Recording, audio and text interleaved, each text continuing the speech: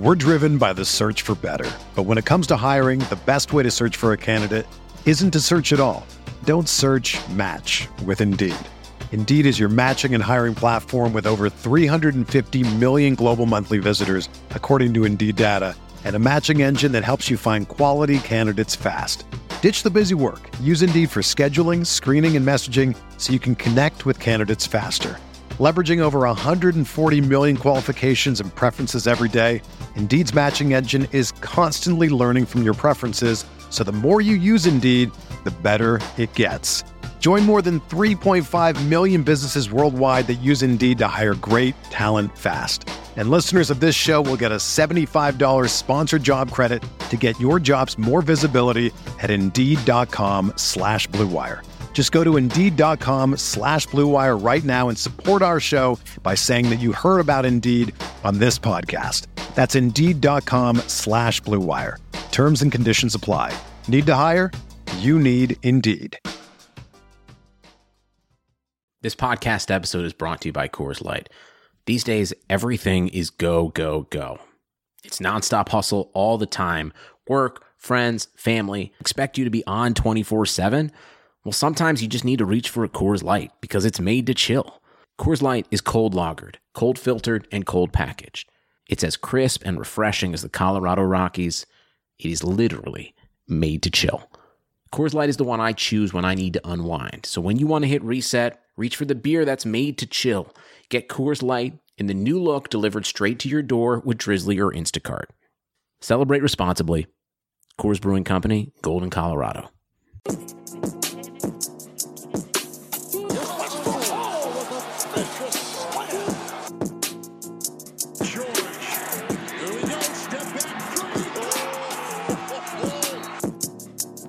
Hello and welcome to the Uncontested Postgame Podcast. Justin here. I tweeted with you throughout the game. I'm here to break it down as the Thunder beat the New York Knicks 128-103.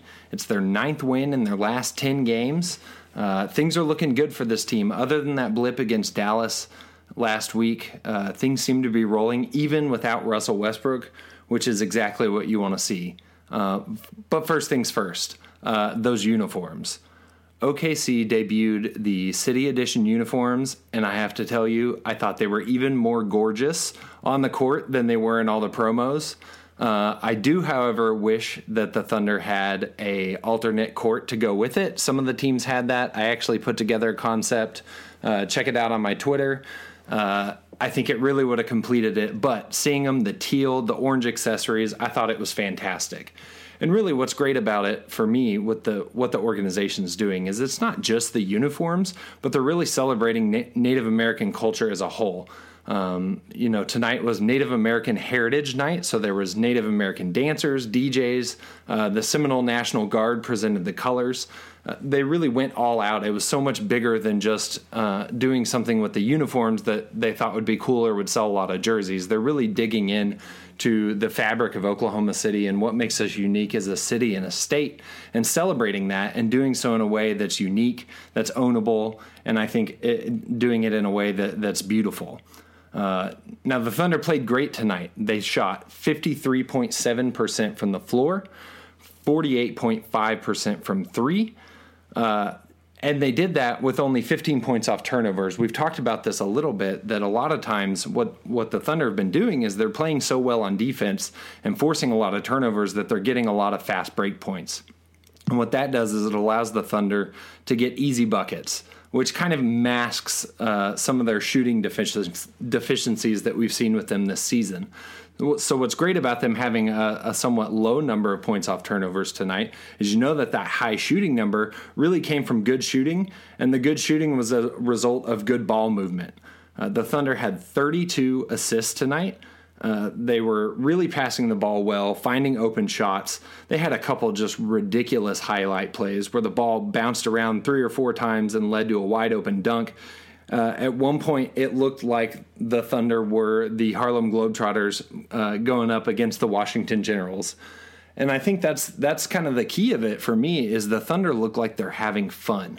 When the ball's moving like this and the ball's going in the bucket like this, the Thunder seem to be enjoying themselves. And it's really such a stark contrast from what we saw a lot of the time last season, where honestly, it was painful. It wasn't fun to watch. It didn't look like it was fun to play. The Thunder, it looked like a job. It didn't look like a game. I don't know if that's Carmelo. I hate to blame it all on him. I think that's probably part of it. I think some of it was just the roster uncertainty last season. You had that Melo trade did happen so close to training camp. I don't know if that team ever fully gelled. Regardless, the players that are here now, they seem to be finding their groove really nicely this season. This hot streak they've been on, like I mentioned, winning 9 of their last 10. The ball movement's been great, and what we've seen is even in their losses early in the season, the ball was moving. They just weren't hitting shots. Well, now the shots are starting to fall. We talked about that a lot when the shooting was bad, about the law of averages. The shooting won't always be bad. This is not a historically bad shooting team. So what you're going to have to even out those shooting averages is you're going to have nights where they shoot above average. I would say tonight was one of those nights. 48.5% from three is not going to happen every night, but we have to enjoy it when it does. The Thunder went 16 of 33 from three-point range. I believe that's the most threes they've had this season. Don't quote me on that. One of the biggest parts of the hot scoring that the Thunder had tonight came from Paul George. This was honestly one of PG's best games in a Thunder uniform, definitely his best game this season. Paul George scored 35 points, which was a new season high. He had 7 boards, 5 assists. He was 13 of 22 from the floor and 5 of 11 from 3. He was cooking.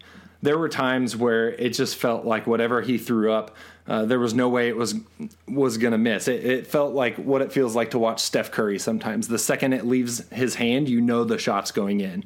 He had an incredible and one on a three-pointer early in the first half, which is the second time he's done that, which is kind of ridiculous.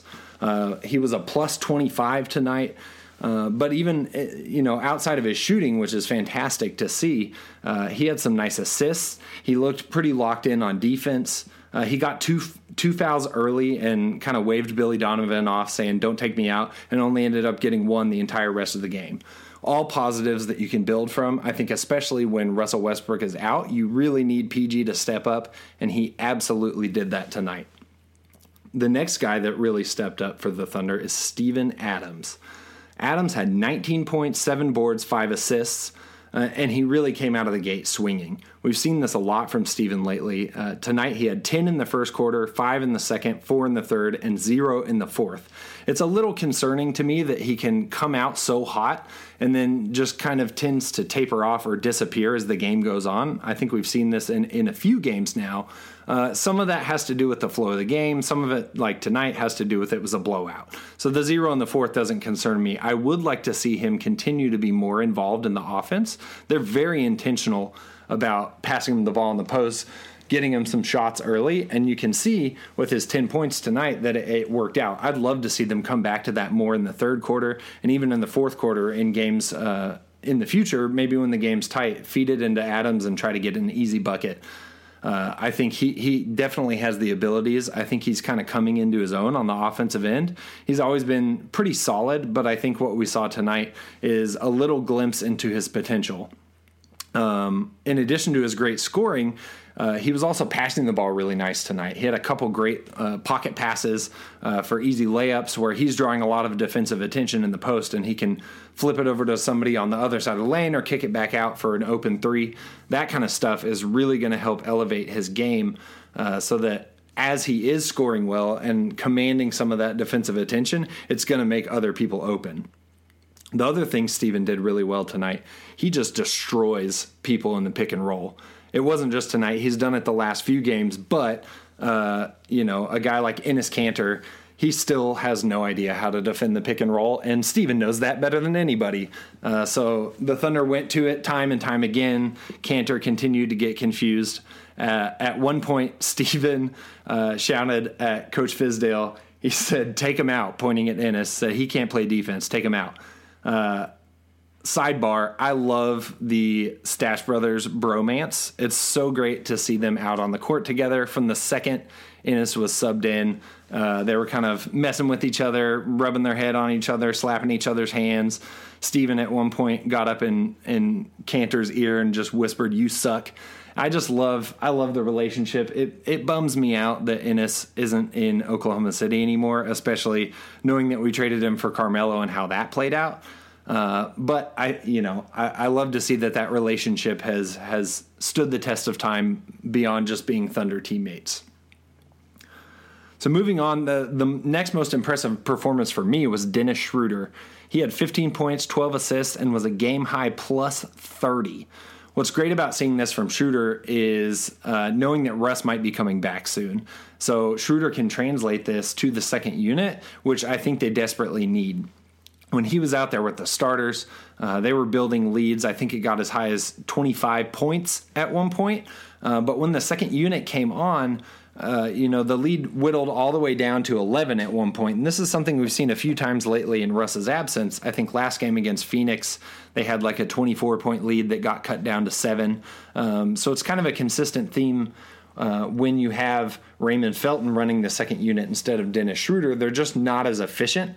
It kind of slows things down. They're not operating at as high of a level as they are when Schroeder's on the floor. So tonight, when the lead got a little bit close, I thought Billy made a great move. He put Schroeder out there with a lot of the bench players, and it really ballooned that lead back up again. I think that was smart for 2 reasons. One, it helps preserve the victory.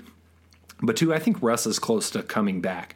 So getting Schroeder some of that run time again with the second unit is so smart, because he's been playing with the starters for a few games now in Russ's absence. So he's got to kind of find his rhythm again with those second unit guys, and vice versa. They have to figure out what it's like to play with Schroeder again, so that when Russ does come back, things can continue to flow and they have a good chemistry on the court. So speaking of the second unit, Diallo played fairly well. He had 11 points. Burton had some good late minutes, kind of a surprise. He was filling in for Alex Abrinas, who left the game after halftime with an illness. Abrinas only played 7 minutes, all in the first half. He was pretty quiet, but I'm guessing that illness was keeping him from being his normal self. Nerlens and Patterson were relatively quiet. Noel had 2 points, Patterson had 5. But when I looked at the box score, my jaw kind of dropped, because Patterson was a plus 22 tonight. So even though he only had 5 points, he was doing things. He played solid defense. He had a couple nice passes and hit a couple shots out there. I think, that a lot of times that's all you need from Patterson in his role off the bench. And anytime you're a plus 22, you obviously take that. So as we look forward, like I mentioned a second ago, I think Russ is close to returning.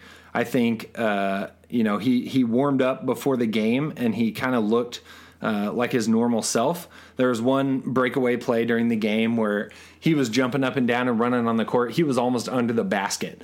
And so I think if you're moving that well just to celebrate a dunk by your teammates, I don't think you can be that far off. And I think his return will be huge, because it's going to energize the second unit and get them back to a level that we've seen them play, where they're just drumming people. In his absence, the second unit has kind of let things slip, but I think once Schroeder gets back with them and Russell can kind of take Schroeder's role in the starting lineup, this team could be scary. Like, if they can continue to operate on all cylinders but plug in Schroeder with the second unit, I am excited to see what this team can do against some legitimate competition.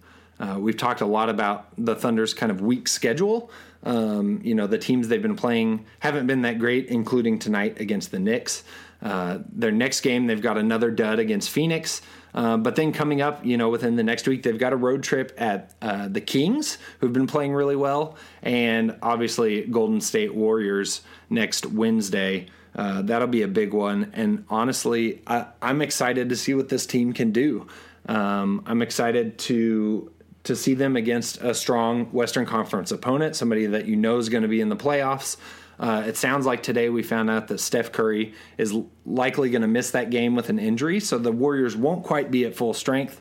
But I think it'll be great to see this team against a legitimate opponent to really give us a good measuring stick of where they're at, to help us assess, is this hot streak just a nature of the opponents that they're playing, or is this team legit and can they make some more noise as the season goes on? I think they're legit. One of the reasons I think that is their defense. It continues to stifle opponents. We talked about this on the last Big Pod, but they're leading the league in deflections. Their defensive rating is up in the top 5. These are things that we've not been able to say about the Thunder in recent seasons, and it's something that's really helping separate them and push them to another level from what we saw out of this group last season. So next up, the Thunder face the Phoenix Suns in Phoenix Saturday night. Thunder just beat Phoenix on Monday night, so hopefully they can turn around. Should be a winnable game, but you never know. Playing a team 2 times that close together can always be a little tricky. Then after that, the Thunder head to Sacramento for a road date with the Kings. The Kings beat the Thunder in Oklahoma City. They've been playing good basketball. It will be nice to see what the Thunder can do in that one. And then Wednesday, the big one, Golden State Warriors in Oakland. The Warriors will be without Steph Curry, but that doesn't matter. They still have 3 All-Stars, even if 2 of them kind of hate each other right now. Will be nice to see the Thunder against a legitimate Western Conference playoff team to see how this team truly stacks up against some good competition. I think that'll do it for us tonight. Let's get out of here. Remember to rate, review, and subscribe anywhere you get your podcasts. Apple Podcasts, SoundCloud, Stitcher, etc., etc., etc. Follow us on Twitter at @TheUncontested.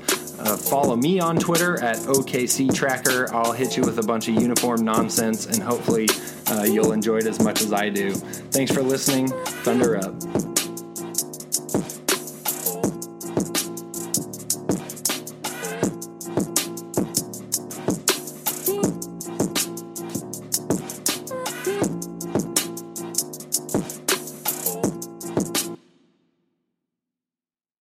Sugar Ray Leonard, Roberto Duran, Marvelous Marvin Hagler, and Thomas Hearns. Legends, whose 4-way rivalry defined one of the greatest eras in boxing history. Relive their decade of dominance in a new Showtime sports documentary, The Kings, a 4-part series now streaming on Showtime.